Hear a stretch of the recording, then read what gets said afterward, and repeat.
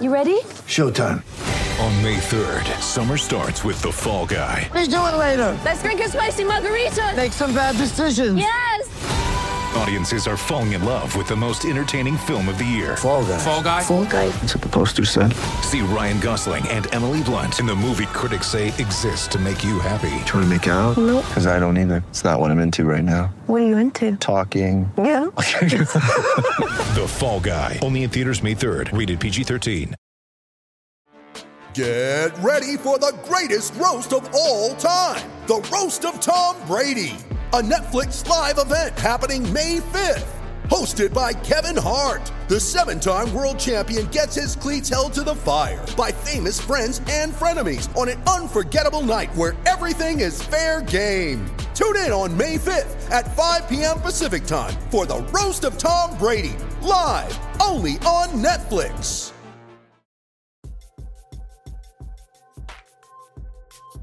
All right, welcome in, guys. Garden Report. Gerard Blakely at the Garden, along with Bobby Manning, Josue Pavone, Tim Shields, Amit Bhattacharjee. Only sad loser not at tonight's game is this guy right here. Wait, timeout, John. Oh, wait a minute. I don't have any timeouts because Joe Mazzulla took them all. Oh, okay, never mind. How about that? How about Joe? Listen, this may be my favorite Joe Mazzulla coach game all season long because he made the adjustment, and we talk about him in the damn timeouts all the time, but he absolutely nailed it. Time out after time out after time out. This was the Joe Mazzulla that you're going to win a championship with if you're the Boston Celtics. The way he managed this game, love what he did tonight. Loved it. How about that? We're leading with Joe Mazzulla coaching well. Talking timeouts. We talking timeouts, John. No, I mean, it was such a big story in the last game. And again, I've used the expression a ton. It is really low-hanging fruit because it's a thing that everyone can understand. And I'm not to demean any of Celtics fans. I think it's actually, one of the more educated fan bases out there just in terms of understanding basketball and what's going on. But the timeouts is such an easy thing that everybody can grab a hold of. It doesn't mean it's not real. It's just it just is something that everyone can kind of see. But it's the fact that everyone can see it that made it such a big story because it's like, that's what you do as a coach. Right. You call timeouts. It's like the in-game management. That's kind of what you do, right? But no, he did that. I tweeted semi-jokingly, but I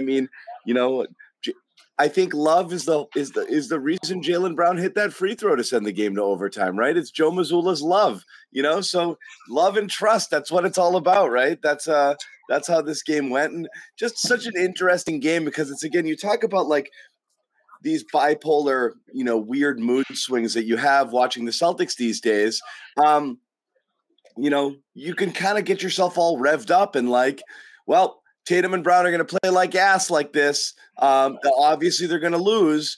And then all of a sudden Tatum starts to find his rhythm a little bit.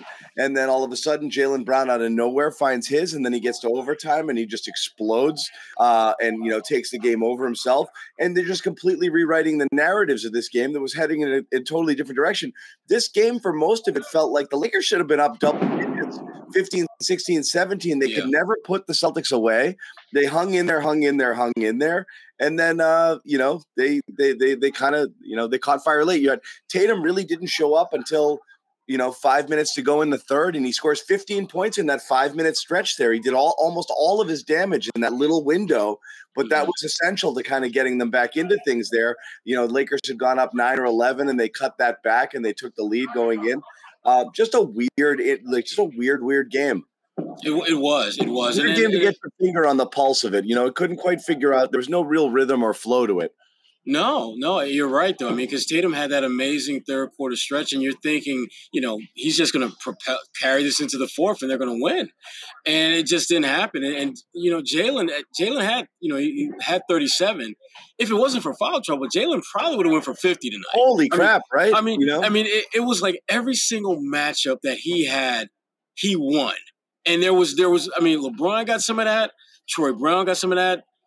good friend Dennis Schroeder, he got some of that. You go down the line of Lakers players, and Jaylen Brown dominated that matchup over and over and over again. He did, but again, the narratives of this game could have gone so many different directions. Yeah. Jaylen Brown, for all of his heroics in the fourth quarter and dominating those matchups, had a stretch of 3 straight plays back to back to back where he forced a really, really, really difficult, ill-advised shot in the fourth quarter, got caught napping as Patrick Beverley just kind of stormed in there, not blocking out. He turned his head, didn't pick anybody up. Beverly comes in for that massive jam. Then Jaylen, on a really great play, misses a wide open 3. So that doesn't go in his direction at all there.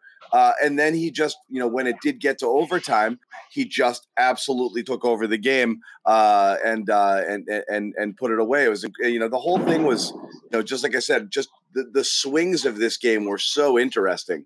Yeah, and the thing that for me, just watching it from here, was a little bit frustrating was you could see Tatum going through a stretch where he just wasn't locked in at both ends of the floor. Remember, weird, he was disconnected. Yeah, there was that stretch like near the end of the second quarter where they're up by like a couple of points, and the guy that he should be guarding leaks out, and he sees him leaking out, and Jason doesn't get back enough, and he had a layup earlier in that second quarter where the reason he got the layup was because he didn't get back on defense.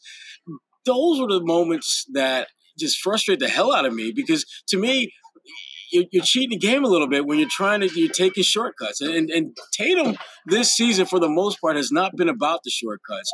And it was disappointing to see that. But listen, they win this game because Jaylen Brown showed up when it absolutely mattered most. And they got so many other guys that were chipping in. Malcolm Brogdon, Grant Williams, Derek White. You go down, Al Horford hit a big 3, which was one of the few shots he made. They needed the entire group to get this win. This was, without question, one of their better team wins, because even though Jaylen Brown's numbers stood out for obvious reasons, so many other guys chipped in for this win. I know, but it's an overtime game, and they scored 125 points, had 18 assists. This didn't feel like a great, no. It was not.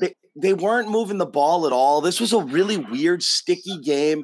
Like I said, there's a lot of ISO from these guys. The difference was just they got hot at the right times. As I said, Tatum with one little stretch, and that's it. That's all. He was not good tonight. He was not good at all tonight. Save for that 15 points in 5 minute stretch in the third quarter where he got hot. And then, Brown, who just kind of, exploded there, late and especially in overtime. I think it's 11 in OT, and just got it all done. But I mean, not a high assist game. Again, you're going to talk about this offense. This offense was a mess most of the night. And the person that, for the I hate Marcus Smart crowd. Say it, John. Say it. I'm saying for the people out there, for the I don't like Marcus, these guys are taking some heavy L's these last few days, because this offense has really looked pretty gross without him in these last 4 games here. And again, they get the win here, but the offense looked bad most of the night, and some good individual performances, heroic, again, with Jaylen, who was outstanding, when they needed him to pull out the W. Yeah, and there was a lot of detachment at both ends of the floor for Boston. And to me, again, it's a reminder that you can probably get through maybe a game or two here and there without Marcus Smart. But when you look at what happens when you've got an extended stretch and you don't have him out there, you're going to have dogfights in games that you should be absolutely running over teams. This game should never have been as close as it was when you look at the players that the Celtics have on their roster and who the Lakers have. There's no way this game should be going to overtime. But again, without Marcus Smart, you don't have that glue guy that makes sure everyone is where they need to be, and guys are getting the ball in their sweet spots. And defensively, what bothered me about this game was some of those blockouts that didn't happen. Russell Westbrook coming from the corner with a tip in, Patrick Beverley with that putback jam. That should not happen. And you cannot convince me otherwise that would have happened under Marcus Smart's watch. Those guys may get points, but I don't think they're getting those type of buckets. Hey, Bobby Manning here. Wanted to take a second to tell you about BetOnline.ag, which remains your number one source for all your sports betting this season. Everything from NFL playoffs here in January, to pro and college basketball, rolling on UFC, MMA, and more. You'll always find the latest odds, team matchup info, player news, and game trends at BetOnline with live betting options, free contests, and live scores for almost any sport or game imaginable. BetOnline is truly the fastest and easiest way to bet on all your favorite leagues and events. Head to betonline.ag today or use your mobile device to join and receive your 50% welcome bonus with your first deposit. Make sure you use the promo code CLNS50, that's CLNS50, to receive your rewards. betonline.ag, where the game starts. I've never really understood in general, like, I don't know what it's almost like Major League Baseball players and bunting. You know, you just stop taking it seriously, and it's like a really just simple fundamental thing, and nobody can do it, and they don't practice it, and they don't take it seriously in BP. Then you have to lay down a bunt, and absolutely nobody can do it. I don't know at what point in your basketball development blocking out ceases to be something that you give a shit about doing. It's remarkable to me how just nobody in the NBA boxes out. But I mean, at least locate the guy. Celtics weren't even, I understand, instead of really getting down and blocking out, most people will just put a hand and feel for somebody. But Celtic, in many of these cases, these putbacks, they weren't even feeling for anybody. Everyone's just standing around looking up. I mean, what are you doing there? Like, Don't you realize everybody wants that ball? You have to be at least cognizant of where people are around you. Yeah, and I don't understand how you can be like that, knowing that you don't have your best perimeter defender in Marcus, and you don't have your best line of defense in Rob. You have to be more locked in on what your assignments are defensively, especially little things like blocking out. It may sound like, basketball one-on-one, but when you see it not happen, you get yourself in situations where a couple of points here mean the difference between winning this game in regulation or having it go to overtime. And thankfully for the Celtics, getting Jaylen Brown, who, by the way, played a lot of this game in foul trouble, still managing to make an impact. So it's a good win only because you found a way to survive on a night when you did not have your best game and you didn't have your best players for the most part available. Yeah, you had Brown in foul trouble. Tatum, I don't think, sat out from the second quarter on once he came back in there. I think he played the whole second half, start to finish. And a lot of that had to do with Jaylen Brown picking up the fouls there early, the fourth foul and the fifth foul. Even though JB played a ton of that fourth quarter with 5 fouls, because you had to go with him. You're already down 2 guys. And, I mean, he basically played 7 guys tonight. They cut the rotation way short. You gave Hauser and Pritchard a couple minutes in the first half, but they didn't see the court in the second half at all. Luke, you gave him a little bit of time. I know they were playing a little fun switch and go there at the end, offense, defense sort of situation with Luke, but he didn't get a lot of run either. Grant Williams fouls out. This was a tough game to kind of, stay in there and hang on, with the personnel that they had. And I mean, outside of Brogdon, you're 5 minutes, 0 points Hauser, 16 minutes, 2 points Cornette, 6 minutes, 0 points Pritchard. That's it. But Brogdon had a terrific game offensively. And you know what? Brogdon saved their butts, I think, offensively too, when in addition to Brown, obviously, when Tatum was floundering, Brogdon definitely kind of took charge and just started going to the bucket and getting some easy buckets and easy looks there when the stuff wasn't going down for other people. So he was pretty huge tonight. Oh, he was definitely huge. And not only was he huge in terms of scoring, but just his ability to put stress on that defense, which I thought loosened it up for some other guys. When you think about the Lakers and you got a situation where you have an Anthony Davis tonight, for example, coming off the bench. You've got a Russell Westbrook who was brutal for most of this game. I don't recall seeing a guy. I don't even know what he's doing half the time. Listen, I don't know of any of too many guys who are probably going to be first ballot Hall of Famers who had just as dramatic a drop-off as he did. And in this game, most of his points came with tip-ins. And as it turned out, just when the Lakers really could use a 3-ball, Russell thought, that's my time. And he had a great look at it. And look. But what does it matter if you've got a great look at it when you can't hit them? I mean, it doesn't really matter. He's shooting it's just not him, man. I mean, No, and the way the Celtics defended him, I mean, it was like the minute the ball swung to him, Grant would take a step back, Al would take a step back. They were just basically saying, shoot the damn ball, we dare you. And the one time he took that shot, no one had any confidence other than Russell that it was going to go in, and it didn't. So, When you need mealtime inspiration, it's worth shopping Kroger, where you'll find over 30,000 mouth-watering choices that excite your inner foodie. And no matter what tasty choice you make, you'll enjoy our everyday low prices, plus extra ways to save, like digital coupons worth over $600 each week. You can also save up to $1 off per gallon at the pump with fuel points. More savings and more inspiring flavors make shopping Kroger worth it every time. Kroger, fresh for everyone. Fuel restrictions apply. That's what you want out of him. That's what you want Russell to do. I mean, we've gone this far. I think we'd be negligent not to at least mention the foul call. What foul? What foul? I have no idea. First of all, I don't care about the foul as much, which it is amazing that LeBron James doesn't get a call. But I will say, those two moments, his epic. I've got 4-year-old twins, Sherrod. I haven't seen it. I've never seen them throw a tantrum as theatrical and dramatic and extended as LeBron James just there. I mean, if that were Grant Williams, he would have been ejected from the next 12 games. Like, that was he should have gotten 11 technicals on that one rant. And on top of that, the friggin' camera move from Pat Beverly was unbelievable. Yeah. I love that. We'll bring in Joe Sway as well.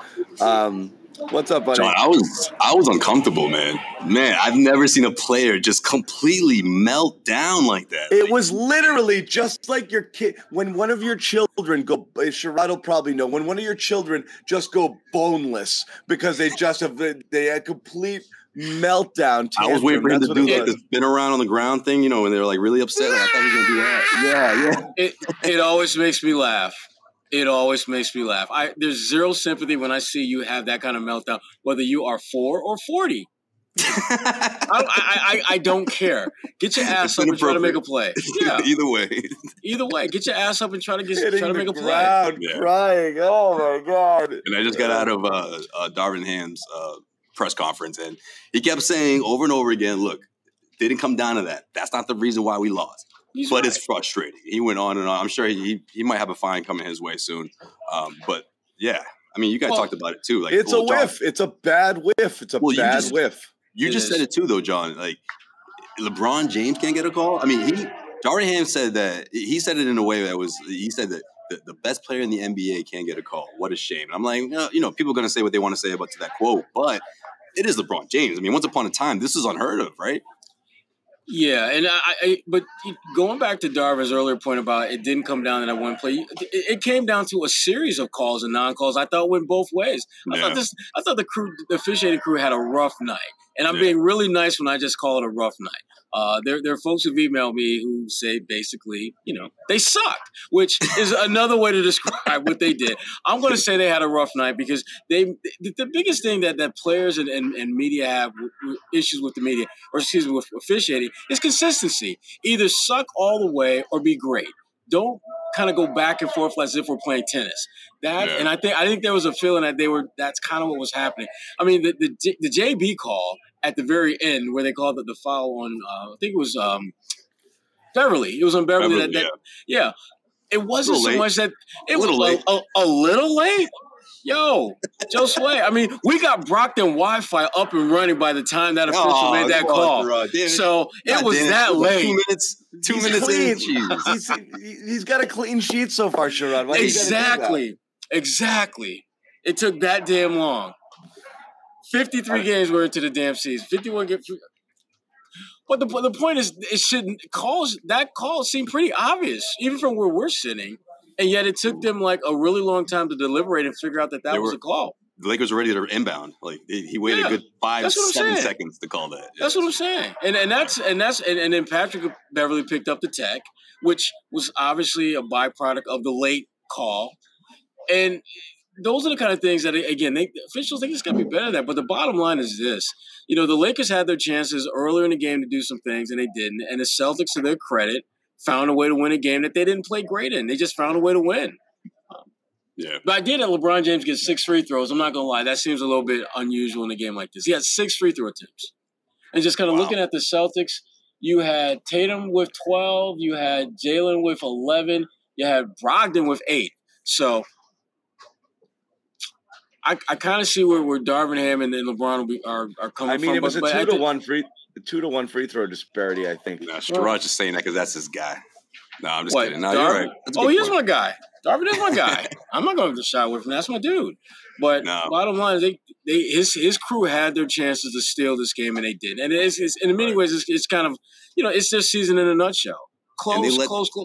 They let that frustration carry into the overtime. Like, they couldn't get over it. And what made things worse, they were missing layups. You know, it's like, man, like, so then you start thinking almost every call is a foul. And I think it really took him out of the game. Whereas Jalen making that free throw, I feel like just completely had him locked in. Exactly. Sherrod, you knew what was going to happen. He made that free throw. You knew what was going to happen for the game, but they also knew what happened a couple of days ago. Yeah, but you knew what was going to happen if you got to the line in overtime, which it did happen. He split.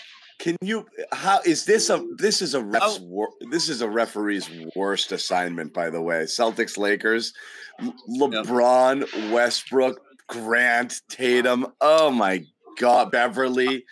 I normally don't pay attention to those 2-minute reports, but I can't wait to see the one in this game. But just imagine just being in there and having to listen to that. I would call out sick if I had to ref this game. I don't want to listen. Grant sitting in the corner.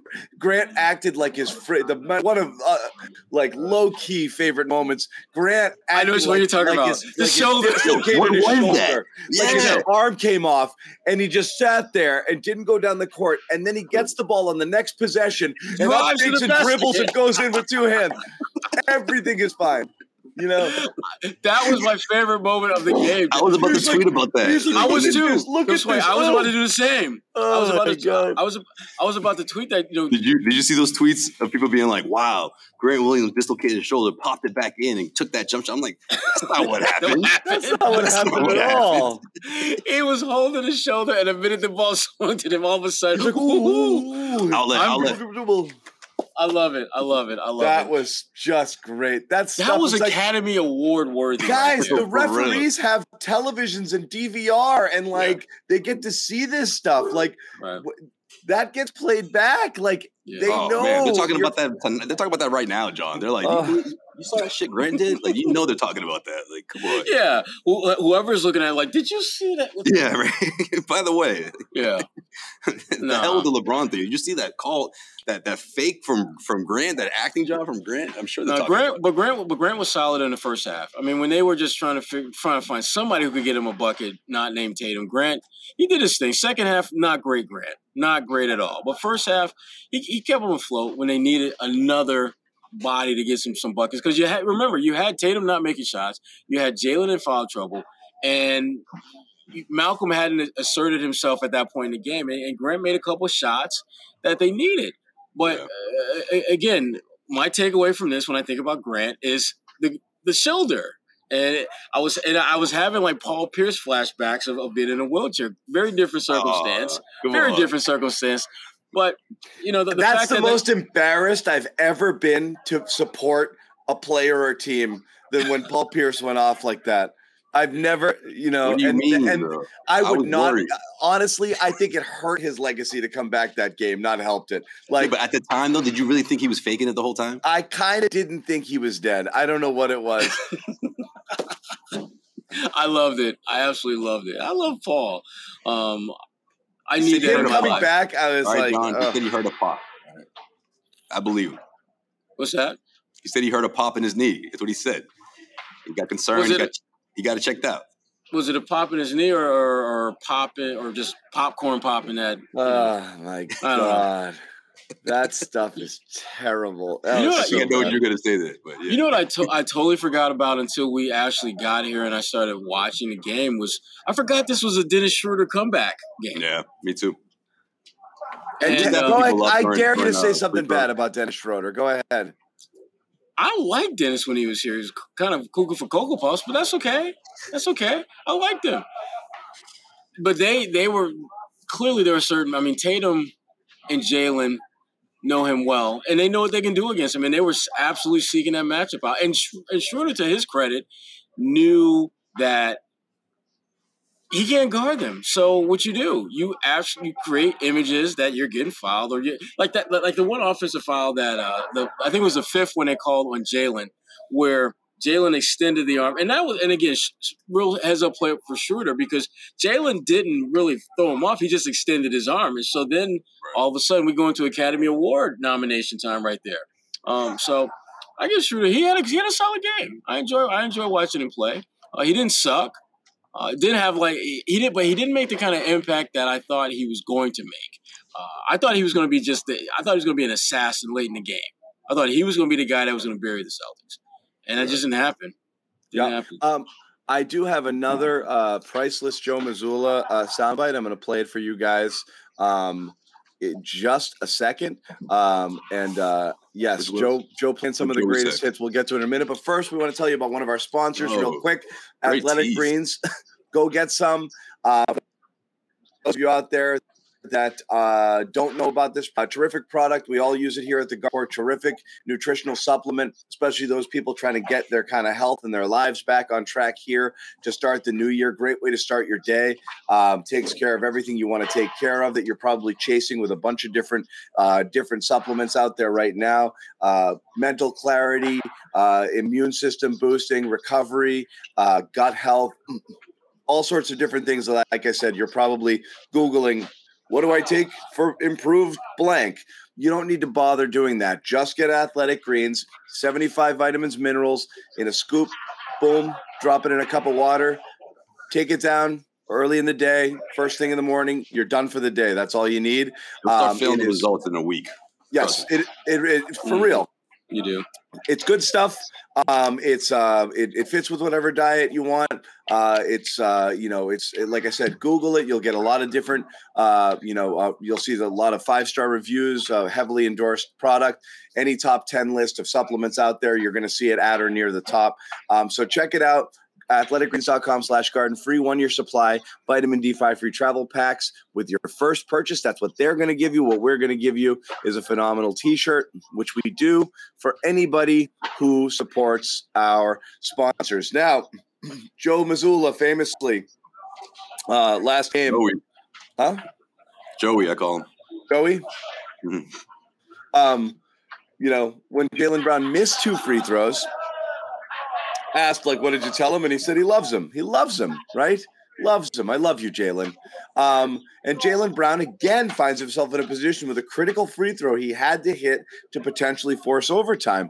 And here's Joe Mazzulla talking about his boy Jaylen after the game.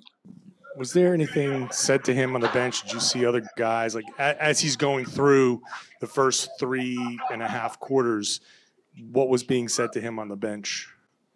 I don't know. I wasn't out there. I just told him I loved him. Oh. So he did it again?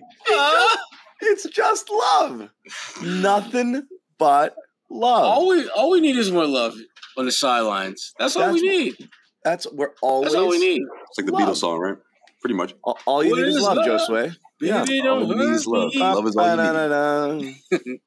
Is he toying with the media? Is he? Yes. Is this I think that was Joe's attempt at funny, but someone forgot to flip the funny switch in the back of his robot head, Wow.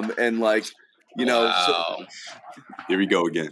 No Joe Mazzulla slander tonight. None it's tonight. Not slander. I think it was an attempt at deadpan humor. We're not used to it yet. Okay. And I think that's his very sweet dry. spot. That's very dry. I think that's where his humor lies, in that deadpan. Straight zone. deadpan. He's looking you in the eye and he's kind of sort of ridiculing you, and you don't know it. You don't know whether it's a joke. Are you in on the joke? Are you the butt of the joke?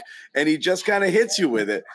So he's a bit savage with some of his quotes. I don't think he's no dummy. Most of these things are coming at people with a bullet. I think this one was a little bit of kind of back at you following the last one, which I know he kind of got some people poked fun at him. Some people. Yeah. Right. And Joe, yeah. Well, yeah, because Joseph, before you came on, Joseph, we began talking about Joe Mazzulla and timeouts and the fact that he absolutely. Oh, that's right. We talked about it. And we talked about it up here on Press Row. This was one of my favorite Joe Mazzulla games because I actually came away feeling like he did 1, 2, 3, X, Y, and Z, and I don't usually get that feeling after a game, regardless of whether they win or lose. This was one of the few games I felt his imprint on the outcome was undeniable. Same. Yeah. I think he's starting to really understand when his team is just stuck, and that's what's been driving me crazy. Like that 3-game losing streak, there were so many moments in fourth quarters where you're like, you guys are struggling. Like, help them, throw them a freaking lifeline. You know what I mean? Especially being without Marcus, without Rob, which is the same scenario pretty much in Miami, right? And then the most important play of the game, he didn't call that timeout. So now you have to do that before. And that was around the 1 minute mark, right? Or at least the last 2 minutes or so in the fourth quarter. And that was big. He did it in the middle of that Lakers run. So there was one moment in the third quarter where he did. I think the Lakers had gone on an 8-0 run. And after the Celtics went on 6-0, right? Yeah. And exactly. And he came out and he called it and he was like, God damn it. You could tell his vibe was, I don't want to call these, but you're giving me no choice. What are we doing here? And that's kind of it. It's you could almost tell he's like, I want you to figure this out, but you're not. So I've got to do this. You made me do this. You made me do that thing I hate doing more than anything in the world, calling timeouts. Congratulations, guys. And then he goes out there and they called it, and it was fun. And it worked, But it's his job. That's part of your job is to literally figure out when you need to do that and when you need to pull back. And that was my only issue with him in the timeouts. I never felt as though he had a pulse for when to go that route and when to let him play. I thought, again, this Lakers game was the best I've seen him manage that whole timeout, non-timeout dynamic. Because other than that, I don't have any issues with Joe, but that particular issue, my concern has been and still continues to be, is that could potentially cost him a championship. His inability to stop a run when he has the power to stop a run, that could cost him a title. But again, tonight, if we're talking about tonight, this was great Joe Mazzulla game management. Best I've seen. No, I agree with amazing. that. He has a better feel of these guys, and that's huge. I really do believe that. It's a good point, Sherrod, especially in this game and the way it went down. We always say there's always that quote, there's a game of runs and all that, but it really was a game of runs in this one.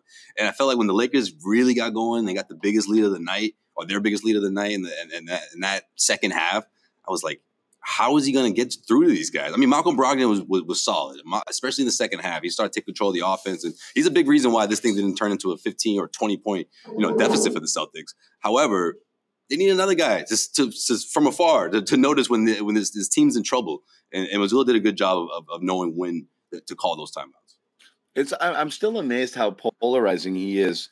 And again, I do think this is not at all intended to disparage anyone. I do think the coaches oftentimes get way, way, way too much blame. There's reasons to have some concern. Like you said, can he make adjustments with some of the better coaches in the league when you get into the playoffs? Can he control things, keep emotions in check, keep his players grounded, call the timeouts when he needs to, and be that kind of rock? Sure, we don't know because he hasn't done that yet either. But the idea that Joe is costing them games or whatever, I've always thought is incredibly overrated. And I do think when things go bad, it's just such a quick hook, to go at Mazzulla with it. He sucks, he's in over his head. I don't know yet. I do think there's a couple issues beyond the timeout thing. I think he's got to figure out what the hell he's doing with the minutes. Get your rotate. I know you're short guys tonight, but you just can't be playing Tatum for 3 straight quarters under any circumstances. You got to find rest for him somewhere in there. That's part of the job for sure. I do think still, rotations and minutes and going away from guys in the second half. I just don't think you can go playoff rotation in regular season games. I think you just got to kind of live with imperfect lineups. You can't be playing these. You can't be grinding these guys into the ground right now. If you are, you got to have more load management days built in. That's all. That's what I think. I don't know how the hell you're going to do that, John, because their load management schedule is pretty damn packed. I mean, I'm not sure. They're hurt now, so it's harder. Right. But before, when they weren't, he was still playing these guys heavy minutes. Yeah. And you're right. I mean, he's got to figure out a better way to manage that. But, when we look at some of the factors when they lose that are contributing factors, load management, they've probably lost at least half of their games this year because they sat a guy that probably was healthy enough to play. And again, that doesn't bother me because they're winning most of the games that they should be winning regardless. And the theory the thinking behind that is that once you get to the playoffs and load management is not an issue, you're going to have your full force ready to go, ready to win. And that's the goal. But they're going to have games where they're just not going to get it done because they're going to be missing, and whether it's injuries or load management. But I think the one thing Joe has done a really good job with, and some rookie coaches I think screw this up more times than not, is they overthink the process. They feel that because I'm a rookie coach, you've got to do this, you've got to do that, and I don't give a damn if that's not your strength. You're going to do this because I'm the damn head coach. And Joe doesn't really seem to strike me that way. And so we talk about the timeouts and some of the other things that he's not great at. But I think him understanding that I can't make this about me is a positive, because a lot of first-year coaches, they feel just the opposite, that it's totally about me, because otherwise, why the hell would I be the head coach? So I give him props. I'm in a real good Joe Mazzulla mood tonight, man. I am feeling Joe and what he did tonight. Did Joe ditch the gum tonight? I didn't see it. You know what? Did what? That's a great question. Did Joe ditch the gum tonight? I don't remember. Every time I saw him out there, I didn't see it. I don't remember seeing the gumshoe at all. Especially during the press conference. That's it. It's like Tatum. It's like Tatum with the bike. You just got to kind of let go of some of this, and get, and focus and engage, with what's around you. Don't obsess over shit. So I don't know. I thought so, and then I thought somebody had mentioned it as well, but then I stopped paying attention.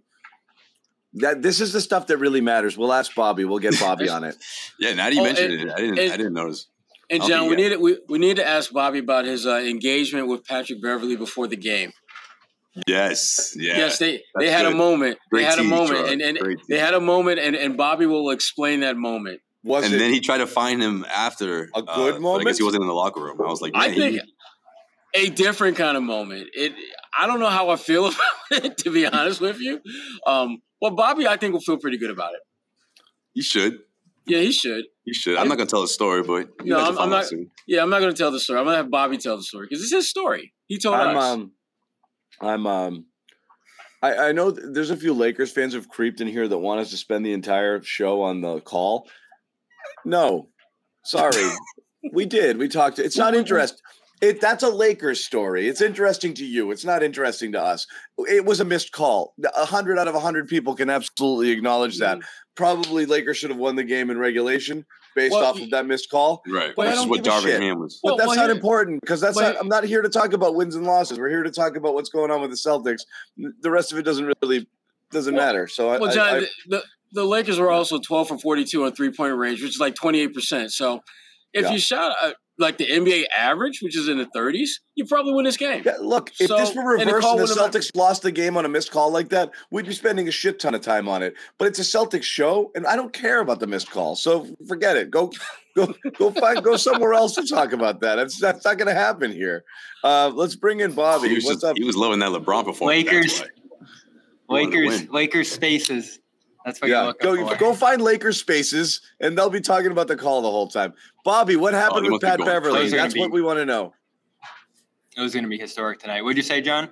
What happened with Pat Beverly? Or you want to save it for later? I wish I got him post game. What was that camera incident? I thought he took a fan's phone or something. And obviously later I saw that was Amit's camera he took. That's what Amit shoots post game with. And he just ripped it right out of his hands. It's true. Yeah, pregame, he was sipping a tea. I was hanging out in there, actually trying to talk to your guy Schroeder, John, of course. I didn't My get guy. him after this game. But he said after the game, sometimes that just doesn't work. Of course, tonight, not going to work. But Beverly asked who I was, introduced myself quickly. He said he liked my outfit. And then we chatted for a little bit about him being back in LA. That's what he said. He said, I like your style, man. Yeah, he Bobby. liked my style. He likes Bob. Patrick Beverly is a fan of Bobby Manning's style. Yeah. Love it. Absolutely love it. What I tell you, Absolutely love Bobby? it. What I tell you, Bobby? See, you wear what you want to wear. You'll stick out in a good way. You know. How did Luke feel about that? Man, it didn't matter. I need to ask him about that camera incident. That was, and I saw someone else say this. I think Josiah, who's a great tweeter, the greatest technical ever. It was epic, brilliant. After just the craziest display I've ever seen that didn't get a call to technical by LeBron. I mean, didn't Schroeder get teed up for falling down? LeBron jumped in the air. LeBron jumped in the air 50 feet 3 times, ran along the sideline, put his hands on his face, fell to the floor for like 4 minutes, 5 minutes. He was on his knees. Stayed there for the whole timeout between regulation and overtime, and no technical. Out of curiosity, what's the rule there? If they called the tech on LeBron after the buzzer, should that get It goes added? to overtime. It goes to overtime. If it happened before the game clock, it's like what Beverly. It's what happened with Beverly. So it's no, I know, but that was so far after. But yeah, that's he technically did it way after the final buzzers.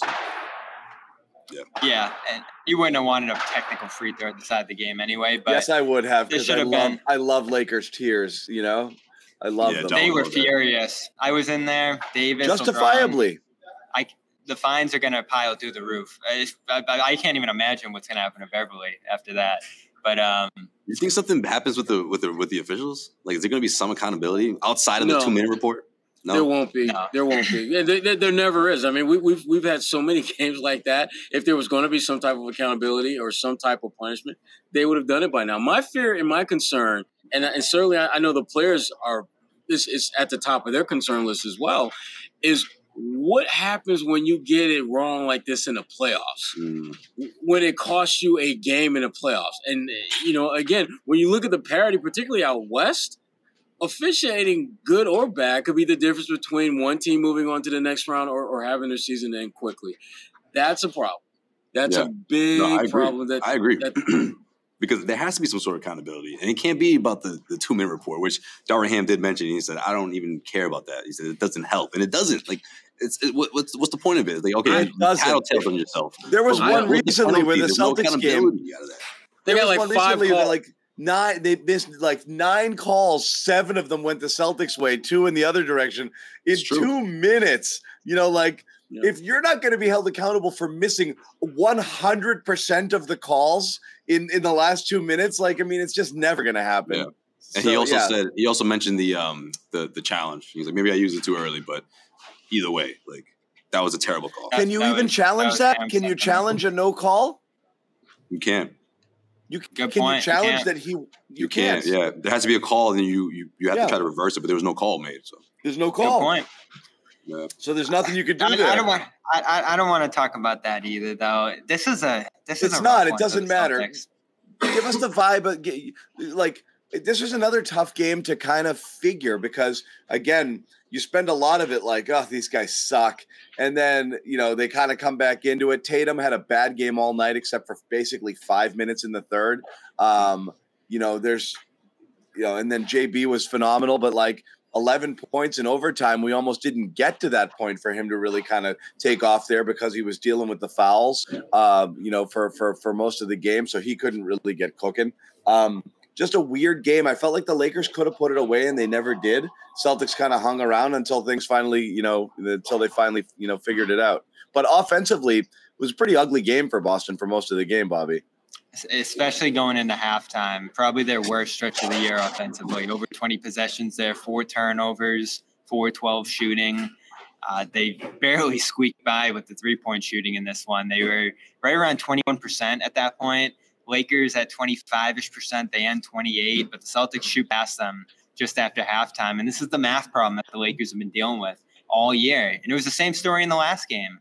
They can't beat the Celtics because the Celtics shoot 53s. the Lakers can't hit any threes, and it's just impossible to overcome that math difference, even with LeBron going crazy, Davis having a good game, whatever contributions they get, not to mention Westbrook really struggling for long stretches of this one and him being baited in the jump shots again late. They couldn't close this out. There was no way they were going to be able to, because the Celtics just keep shooting threes, and 32% was really all they needed to win this one. They get a couple from Tatum late. He went on that stretch you said, John. That's about all they needed to even it out the rest of the way. And then those big ones late from Brogdon and Horford. What were they down? 4?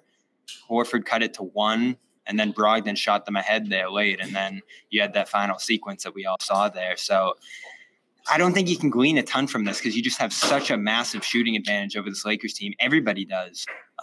And the offense was really hard for much of this game. Offensive rebounds, again, save you. The Jalen putback, other offensive rebounds throughout this game. Good overtime. But, we just talked about the officiating sequence. It felt like the Lakers were just completely out of it after that. So you're thrilled that they escape. I don't think it makes you feel great about the offense, though, seeing them go 46% from the field, 32% from 3. Drawing 39 free throws, pretty good. But 18 assists. Turnovers. 18 assists through 53 minutes. They only had 16. Tatum didn't get an assist until almost halftime. It's just not a good. I mean, look, you shoot poorly. Obviously, it's hard to pile up assists. But when they started to get their points, a lot of it was just individual. Jalen doing his thing, Brogdon doing his thing, Tatum cooking for those 5 minutes there. That was it. That's why it's hard to kind of get happy about how they played.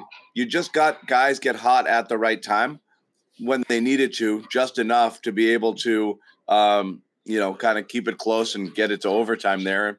And until they kind of, put their foot on the gas. But really not a great offensive night all night. No knocking Jalen's, 7 for 12 close though, through that putback. He's the difference there late. So no question about it. Incredible performance from him. What do you see from him, Sherrod? Well, I saw Jalen do what Jalen has, I think, been doing consistently for most of the season, and that is delivering when the opportunity presents itself. On those nights when Tatum has not been top 5 Tatum, Jalen has filled a lot of those voids. And to me, what made this one even more impressive was what he was able to do after picking up that 5th foul, which is usually when guys start to lose a bit of their aggressiveness. And he just the opposite. He became even more ramped up and attacking and making plays and getting buckets and doing the kind of things that, remind us all why he's going to be an all-star this year. Yeah, and I love Joe getting the ball to him late. Joe actually said after the game that he was telling Jalen to slow down in overtime, and he sped up instead and just played super aggressive. We talk about that's the coaching right there around a lot. But I love them getting him in the game with the 5 fouls quickly, calling a timeout to do it with about 7 minutes to go. Wait, what did you just say? He did what, Bobby? What did you say? He called the what? More timeouts. He and Abby had another exchange about the timeouts. He said maybe I'm changing my strategy now, and Abby said we'll keep an eye on that. Yeah, this one was different. Yeah, Joe, I like playful Joe in the post game, throwing out the "love you" comment, which was a bit of a troll, and if they like a semi wink there, and then the timeout. Nice illusion at Thursday night. Yeah, I love it. Yeah, seriously, I love it. Yeah. Yeah. Well, that play coming out of timeout when he was trying to get Jalen going. He didn't make the 3, but I love that he set him up like that in that opportunity. It keeps him engaged. And then this was before he made the big free throw at the end of regulation. So, or when there was 4 seconds left on the clock. So I like that Mazzulla's making sure that he's giving obviously Jalen not only those opportunities, but even when he's not having he's not necessarily having one of those games sometimes. And Mazzulla's not afraid to put him in that spot. So that's good, especially at the end of the game. Let me ask you guys this question. I know the benefit of being there and what you see. What was wrong with Tatum? Like, why did he look so disengaged and mopey? And what was giving him problems all night? Like, it wasn't like they were throwing anything super complicated at him. He just wasn't really getting it done. But he was just off, for so much of the night. They were just blocking a lot of the lanes. I felt like he just couldn't get to the bucket. And when he got close, he was kind of shooting those off balance. Yeah, Davis. Davis was a problem. Yeah, for sure. Davis is a problem. He was. They cut off his driving lanes, and then he had to get creative. And I like the what was it, like a give and go with Jalen at the top of the key. Jalen gave it right back. Like he kept trying to seek those type of opportunities to get himself going, and eventually he did in that big third quarter he had. Bad dribbling too. Ton of loose ball turnovers. How many balls off guys' legs? Lead the league in balls off their feet. Yeah. Seriously.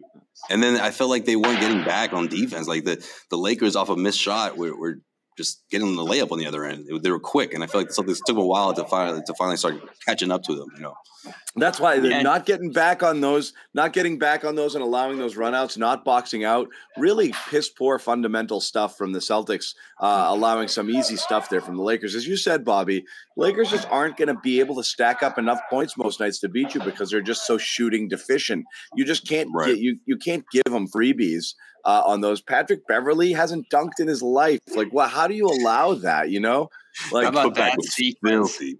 Man. And Grant gave up one to Russ. Yeah, made him foul out. You know why? Because the word is out, guys. And then without Rob in this, without Marcus, they're like, you can get second chance opportunities, guys, against this team, and especially when you have guards like Beverley and even Schroeder if he wants to. You know, like that. Just get in there, just grab him. You know, when the Celtics aren't looking, which is what they did. Yeah. Things changed though after that.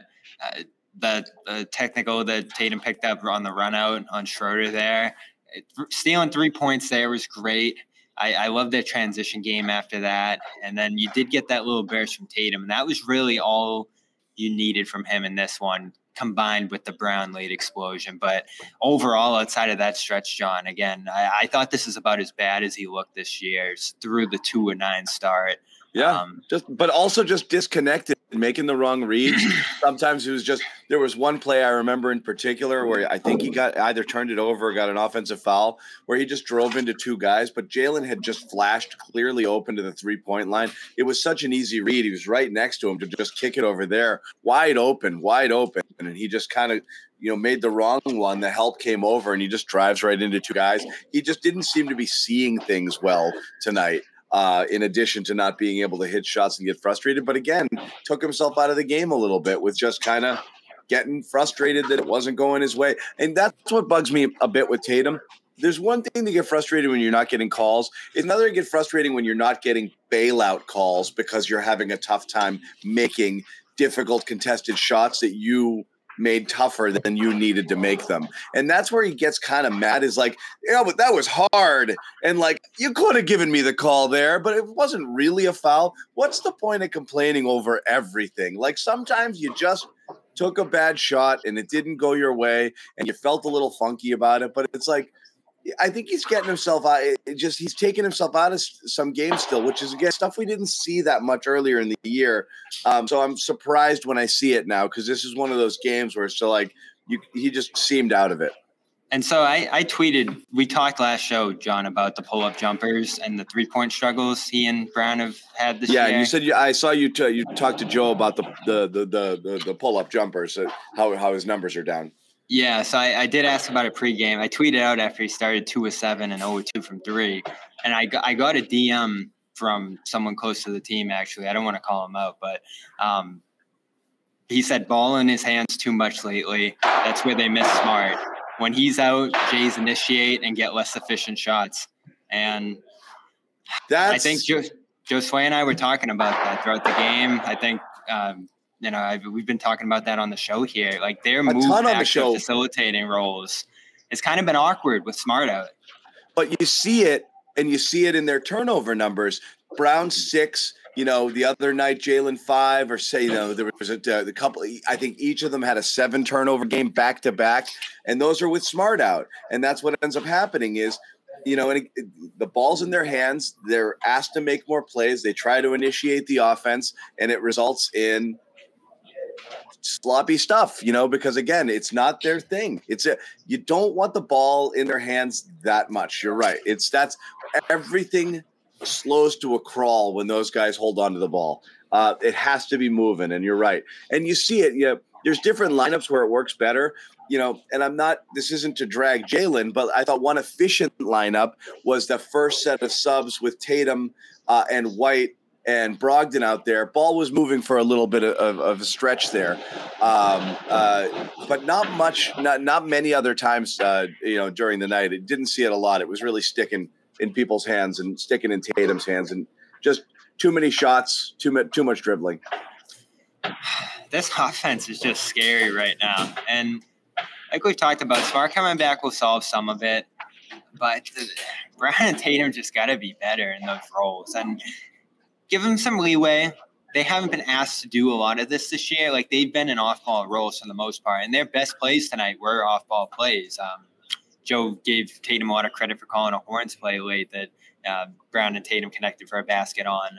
So that's where they've been great. When they faced up, when they've pulled up, when they've over-dribbled, that's where they've gotten into some trouble tonight. And not just tonight, but recently, over the past month or so here. And I think that's the biggest reason over the last month that this offense has slid during this losing streak, specifically prior to the win tonight. No Smart, more ball time for the Jays. And you got to trust Brogdon and White. How good was Brogdon tonight? Oh, man. Great. We talked about it earlier, but they needed him. With Tatum slumping, in they that needed someone situation. else. Yeah, he kept them afloat. This is what you were missing in spots like this last year. Get him the ball, let him fire, and he's going to make it. Just a brilliant scoring night. He talked in the locker room after saying that, it's going to be a little different with him out there with the starters. He's more of a scorer, less of a facilitator than Smart. And so you get him the ball to kind of put him in position to score. And you've talked about this, John, him being that third scorer. Setting him up with opportunities is super important. His pace in this game was excellent, getting ahead of defenses. And he just put them in the easiest positions to score that they got all night. Like, everything he put up was just an easy, good look. Always. It's either – that's the thing is, I mean, look, on occasion he gets in deep and, he has to kind of shoot something that's a little bit funky, at a weird angle off the backboard. For the most part, he's getting all the way to the cup. He's finishing with his left a lot. He's attacking quick before the defense has a chance to settle, or he's hitting open threes, or he's taking open threes. So even his bad shooting nights is not because he's stacking up bad shots. Just sometimes he has a bad shooting night. But the numbers have been, and again, I almost find, we saw Bobby earlier in the season, some of his weird struggles around the rim. You still like what he's giving you there. In terms of just how he approaches. It's aggressive, it's decisive, and sometimes you absolutely need it, particularly at times when the rest of the offense stagnates. Yeah, he just does such a good job of reading what the team needs. And he just, whether it's being a scoring threat or just creating stops, giving guys that energy, I guess, it's so effective, man. Like, there's so many games if you go out throughout this entire season, games like this, whether it was overtime or went down to the wire, where Celtics wouldn't be in that position if it wasn't for Brogdon. I mean, it's easy to get overlooked when you don't focus in on it, because it's Jalen hitting the big shot at the end. It's Tatum going on for 11 straight points or whatever in the fourth quarter in some games, right?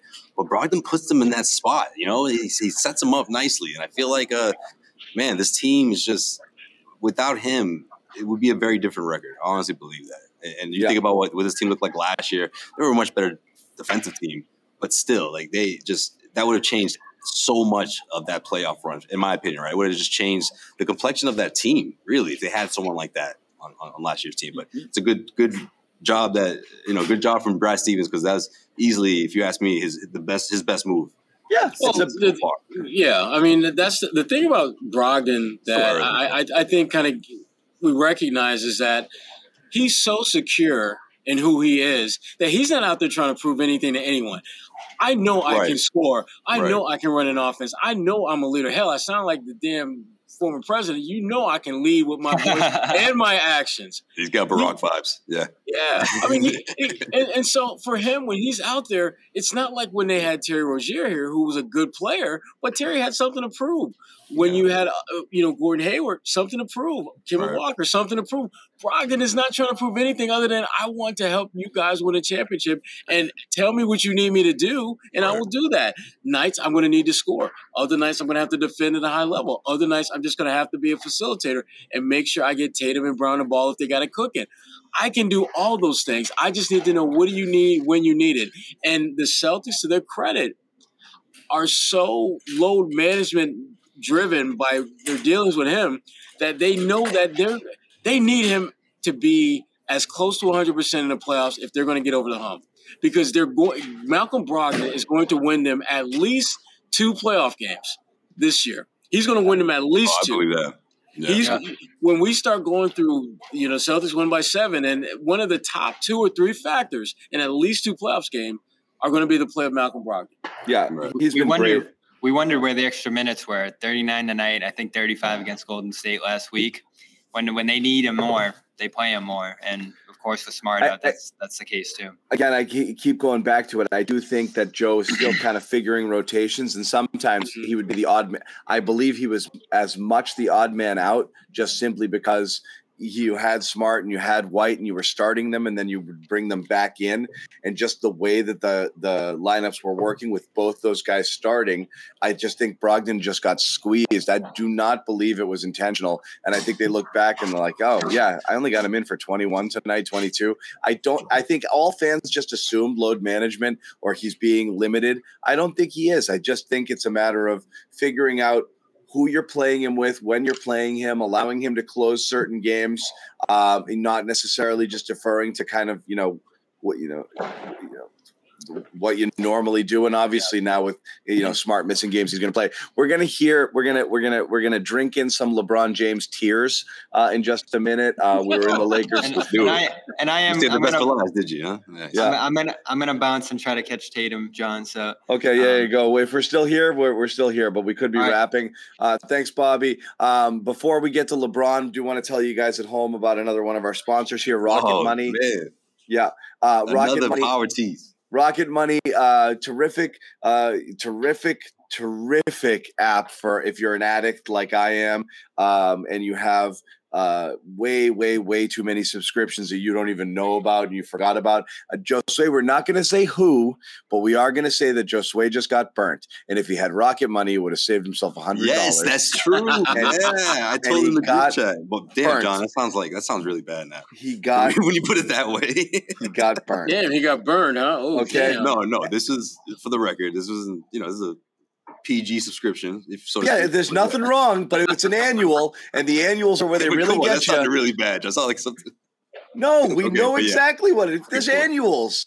It's just an annual. Yes, those annuals. That's what'll kill you, because you're obviously not gonna remember. You can't see those. You don't know when they're coming. You're like, oh my god, no! At this rate for a year. Oh my god. Rocket Money for a year. Yeah. Rocket Money helped me discover that there was a news org that I get a digital subscription to. And I got it at one of those, if you get it for $1, we'll keep it that way forever. And I had a regular subscription to the same one. So I was paying for the same stuff twice. And I didn't know that until Rocket Money pointed that out. So they get you on those double ups. They get you on the increases. Yeah. And they let you know that like something that you signed up for that was $6, $8, $9 is now 20, and who knows what. It gives you an opportunity to go out, cancel, renegotiate, do whatever, which is terrific. So check that out again. Rocket Money, formerly known as Truebill, rocketmoney.com/garden. Save hundreds. I legitimately have. Josue legitimately has not. And so now he knows he should have gone. He should have done it. Josue. Well, at least I have one more year with the of the product. Yeah, with the other one. But anyway, check it out for real. You'll be stunned how much everyone's like, I could do this on my own. You'll miss it. You'll miss multiple things, and you will be so freaking mad. So again, sign up for a premium subscription here at Rocket Money, and make sure if you do it, it helps us a ton. If you go there, rocketmoney.com/garden, that's how they know we sent you. We will send you a phenomenal t-shirt if you show us that you did it the right way. Now we did promise Jimmy was here. Oh man. We did promise we were going to talk to you about LeBron James. Obviously, LeBron, first of all, I do want to say before we make fun of LeBron and his meltdown and all of that stuff, this guy is not – nobody needs to hear this from me, but this guy is not human. You should not be putting up better than your career averages across the board in your 20th freaking year. It's insane what he's doing. It's insane, and we'll take it for granted because we're just so used to it. This is not how it works in year 20. This is not how people are supposed to look. He is unfreaking real, but he's hilarious, and the histrionics and all of that stuff was frigging priceless tonight. And obviously, again, it is surprising he's not getting the superstar calls, or he didn't get them tonight. And here he is talking about his general frustration with the officiating. All right, LeBron, just your perspective on that last play in regulation. So my reaction.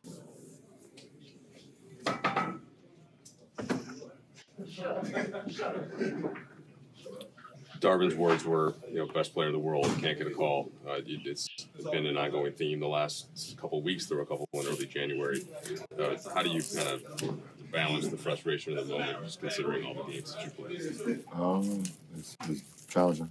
Very challenging. I don't get it. I'm attacking the paint just as much as any of the other guys in this league that's shooting double-digit free throws a night. And, it's just, I don't get it. I don't understand it. There it is. Yeah. Didn't freak out. Didn't freak out. I feel bad for the team that the Lakers are going to play next, because you better believe LeBron's he might set a new personal record for free throw attempts. And he might get like 20 free throw attempts in the first half. Yeah, like 19. He'll go like 19 for 22 or something like that. Yeah. I mean, you look at the replay of that play he's talking about, where Tatum absolutely comes down on the arm. Absolutely. It's not. To me, it's not even like debatable. Is it a foul? By the letter of the law, yeah. But we all know that the whistles tend to be swallowed in those late game situations. And maybe this is the referee's like low key way of saying the baton has been passed. Where it's possible, but for what it's worth, LeBron is averaging more free throw attempts per game this season than any of the past four. In his last 4 years, he's 6.2 this year, 6 before that, 5.7, 5.7 in his last 4 years with the Lakers. So, and your point, John, 6.2. He shot 6 tonight, so he was on average. He's on average. And so I don't know that you can necessarily say it's worse than normal. It's about this. And you could say, okay, well, he's not getting fouled as much because he's shooting more threes this year. He's not actually shooting more threes. He shot more threes last year. So none of this actually holds in terms of, reality. But people get frustrated, and you're LeBron James and you've been around 20 years and you feel like you should get a call. And I don't believe in who you are and getting calls. Just call the friggin' game and call it straight. But that's not how the league works. So, yes, if you're LeBron James, people get calls based off of reputation, and you're thinking, who the hell has a bigger and better reputation than I have in this league right now? Like, sure, maybe I'm not the single best player in basketball anymore, though it's really hard to knock him out of the top 5 I know everyone likes to put other people in there. He's still friggin' LeBron James, man. Yeah. But I mean, reputation-wise, if you don't have enough rep after what he's done here to at least be in line with the other guys who are getting favorable calls, and obviously how frustrated have Celtics fans been watching Joel Embiid games, like, oh my God, like you see it. You see guys that every single time they get tapped, it turns into something. And to have it not happen for you, I get the frustration. Do either one of you guys think that if it wasn't Jason Tatum, though, that they make that call? Yeah, if that's Grant. Yeah, if this is Grant, right? Exactly. Well, that was my point about how the baton of sorts is being maybe passed now as officials, where they see Tatum as someone who is going to get the benefit of the doubt in those situations. And again, it's the bottom line is the Lakers, if they were handling their business, it would have never come to that. You start looking at the data from this game, particularly three-point shooting. I mean, which has been a weakness of theirs all season long. But you can't expect to go on the road and beat the team with the best record and you shoot 28% from three-point range. Sorry. Usually that's not a recipe for success. Yeah, LeBron got a bad non-call down the stretch there, but you didn't handle your business. You didn't do well the things you had control over. And the Celtics, to their credit, they made the plays that mattered. I mean, Jalen scores 11 points in overtime. They weren't giving him layups. They weren't just saying, go ahead and shoot. They were trying to stop him, but Jalen would not be stopped. That's something he has control over, his ability to impact the game, just like LeBron does. And that's the other thing, too. LeBron didn't seem all that aggressive in overtime. I didn't think to have a bum call. You know why? He was in his feelings. He was in his feelings. They were sulky. He was very exactly super salty. Yeah, but you know what? Ain't got time for that. I know. Your team is trying to win a damn game, and you in your feelings. Yep. And you sitting there like a pack of saltines. Yep. That's what happens. Did you say a pack of saltines? He did say a pack. He is. That's how salty he was, man. I'm sorry, man. Look, I get it. I'm not gonna sit here and be like, oh well, that wasn't a call. No, it was a foul. Of course it was, but I've never seen anyone react like that, man. Not even old LeBron or young LeBron James, right? Like, it's been a while, and it was remotely close to what we saw tonight. I was expecting him to come out and just be an absolute beast in overtime, and that he would take the disappointment of not getting that call and use that as a almost like increase his focus on just destroying the Celtics, and it never happened. Yeah, never happened. Never did. Not even close. Not even close to that. So, the towel over his face. Yeah, he was deep in his feelings, man. Yeah. I'm not trying to hear this whole the call is what cost him the game. No, your poor shooting, your lack of aggression in overtime. Right. Those were bigger, much bigger.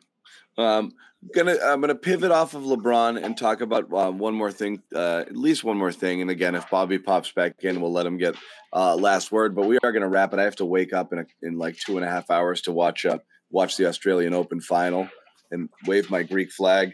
That's right. Stefanos Tsitsipas taking on Djokovic.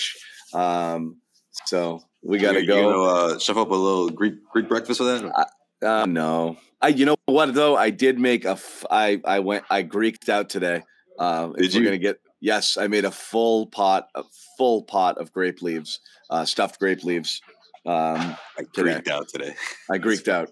I did. I wanted to make it. I hadn't made them in years, and I'm supposed to be having a not dinner party, but people over for Greek-ish stuff. And every time you do that, I don't know if you guys get nervous when you have dinner parties. You don't want to screw up, or if you have people over and you're cooking, you don't want to screw it up for them. So you got to do a trial first. So I had to do a trial, and I did, and it was pretty freaking good. But yeah, got to Greek out. For all of the Aussie fans we have in the chat, and I know there's plenty. I know my guy George Fakos over there is a Greek living in Australia, big Greek population in Australia. I know they're going to be pulling for Tsitsipas down there as well. We want to talk about Grant. That's a guy who you talk about like people catching heat in our chat and Twitter and this and that. Man, Grant's gone from pay that man $20 million to get that bum out of here really, really fast in the eyes of a lot of people. What's going on? This is Grant. I mean, Grant is the basketball version of Dow Jones average. Some days his stock is incredibly high, and the minute you blink, it's not so much. That's just who he is. I mean, and this game was indicative of Grant. First half, I thought he was doing a lot of good things to keep the Celtics afloat. Second half, he was pretty damn bad. And that's the price you pay for having a player like Grant Williams, who, again, he brings value, but that value is not always going to be consistent. This was a Grant Williams kind of game. A lot of good, a lot of bad. Can he help you win? And, even though he picked up 6 fouls, I thought a good number of those fouls were on Anthony Davis. And Anthony Davis is a tough cover for anyone and everyone. So I didn't feel bad about Grant's play. This was pretty typical Grant Williams kind of game. Some good and a lot of not so good.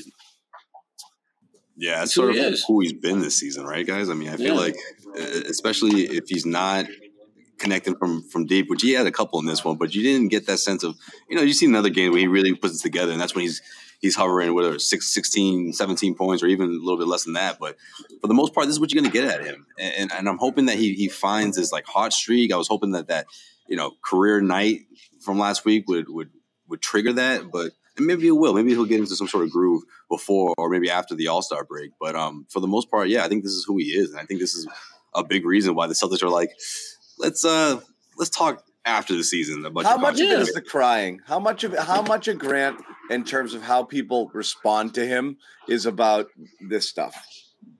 What do you mean? Just like his teammates, or you mean like? I can't stand it watching it. I can't. I'm sure opposing teams can't stand it, but you mean like within the team, the organization, or are you talking about his teammates? No, the fans, everybody. I can't stand it. Yeah, I find it to be such an unappealing bench. Thing. Yeah. Yeah. I can't stand the whining. I cannot stand it. Drives me crazy. And I think everyone knows because of the finals, right? I mean, after game one, he just wasn't the same guy he was throughout the playoffs, and he just continued to be that guy, complaining. And everyone knows about that. The referees know now. And I think he made it worse when he faked dislocating his shoulder. That didn't help either. Yeah. We are going to hear from Jason Tatum reacting to the late game not foul in a little bit. So we'll wait on that, and then we'll wrap things up. Guys, other things worth talking about in this game. And again, it's an imperfect game, but you are missing two super important people. The Rob thing, we talked about him not looking healthy. I wonder if that's part of it is an ankle. He just didn't look like he was moving well or really getting up well last game or last couple of games. So we'll see what's going on there. But you don't really want to, you don't really want to stack injuries if you're Rob, I guess, Right. But no. We'll see. Hopefully it's more of the day-to-day-ish thing, but it's, again, we need Rob to get back to being kind of freak Rob sooner than later, I think. So I just feel like every day we're getting further from it rather than closer. Yeah, and I worry about just the consistency of freak Rob, because that Rob is going to show up. It's just a matter, is he going to show up a lot? Is he going to show up every now and then? Can we count on that Rob to show up when he's on the floor for at least half of the time he's on the floor? Those are some of the questions and concerns I have about Rob at this point, because, again, I wouldn't be as concerned, and I think most people wouldn't be as concerned if he didn't have this long and lengthy track record of injuries. But because of that, you have to be cautiously optimistic about when he's on the floor and making plays and doing things. And in the back of your mind, you're wondering, how long is this going to last? Can this be something that he can sustain? And only time will tell if he's able to do that. And the longer time passes that he's doing the same thing you and I are doing, which is watching the Celtics play, that raises the level of concern about whether when he does play, he's going to be able to give you what you need and what the Celtics need consistently. Yeah. I don't know. I'm the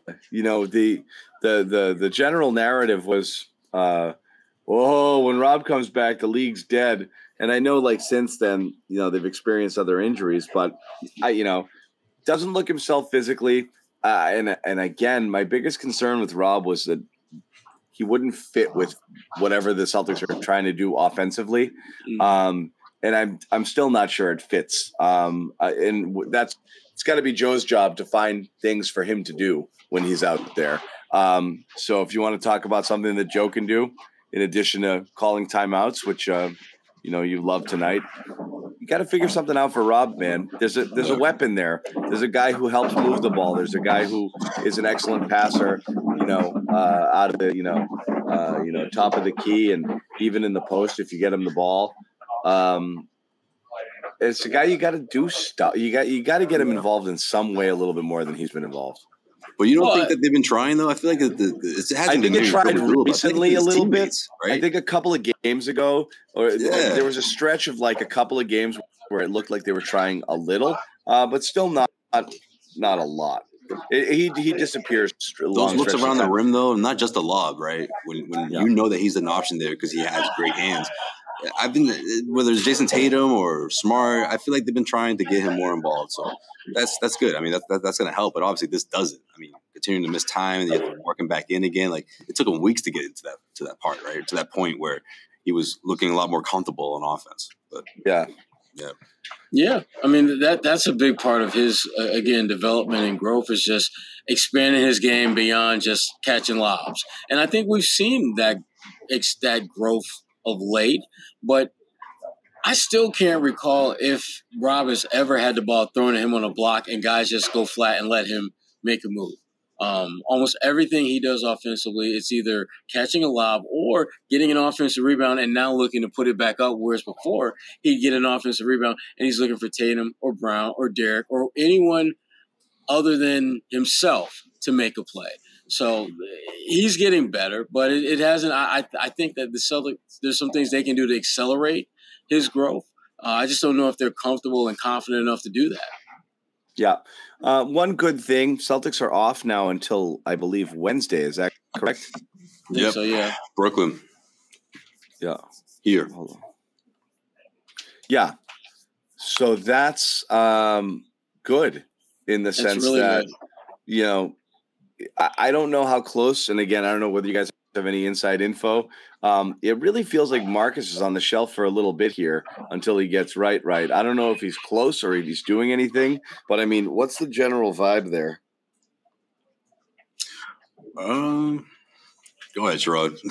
No, I was just going to say, I think that they're being a combination of cautiously optimistic that he'll be back sooner rather than later. But remember, that injury looks like a high ankle sprain. They haven't given it that specific title, but if that's in fact what it is, he's probably going to be on the sideline for another week or so because those always take longer to heal than your regular traditional ankle sprains. And if you're the Celtics, to be very honest and candid, you want to make sure he, just like Malcolm, just like Rob, just like Al, you want to make sure that he's ready to roll come end of the season. And for the Celtics and for Marcus, the All-Star break can't get here quick enough.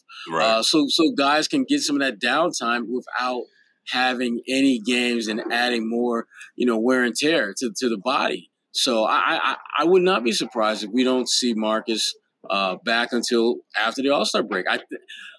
I think he'll be back sooner than that, but it wouldn't shock me if they decide to keep him out a little bit longer because, again, their whole load management strategy has been built around this concept of making sure guys are as fit and ready to contribute at a high level when you get to the playoffs.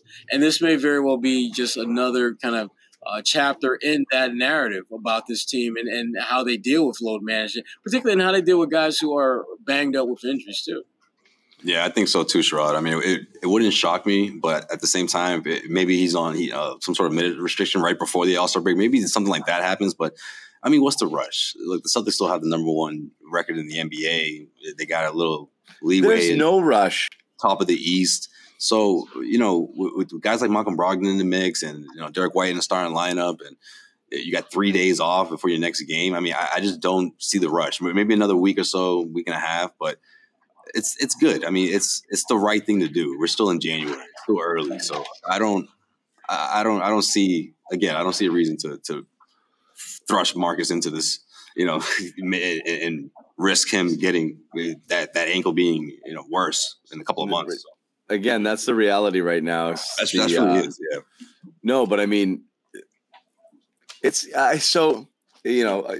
talked about it earlier, like for the Marcus haters out there, like, these games are like really proof, like they really struggle, and you really do need, he's really important to kind of keep things in order and keep things flowing the way that you want them to go. But what does it say about your team that they can, I wouldn't say crater, but the offense goes off the rails so badly when Smart's not in there?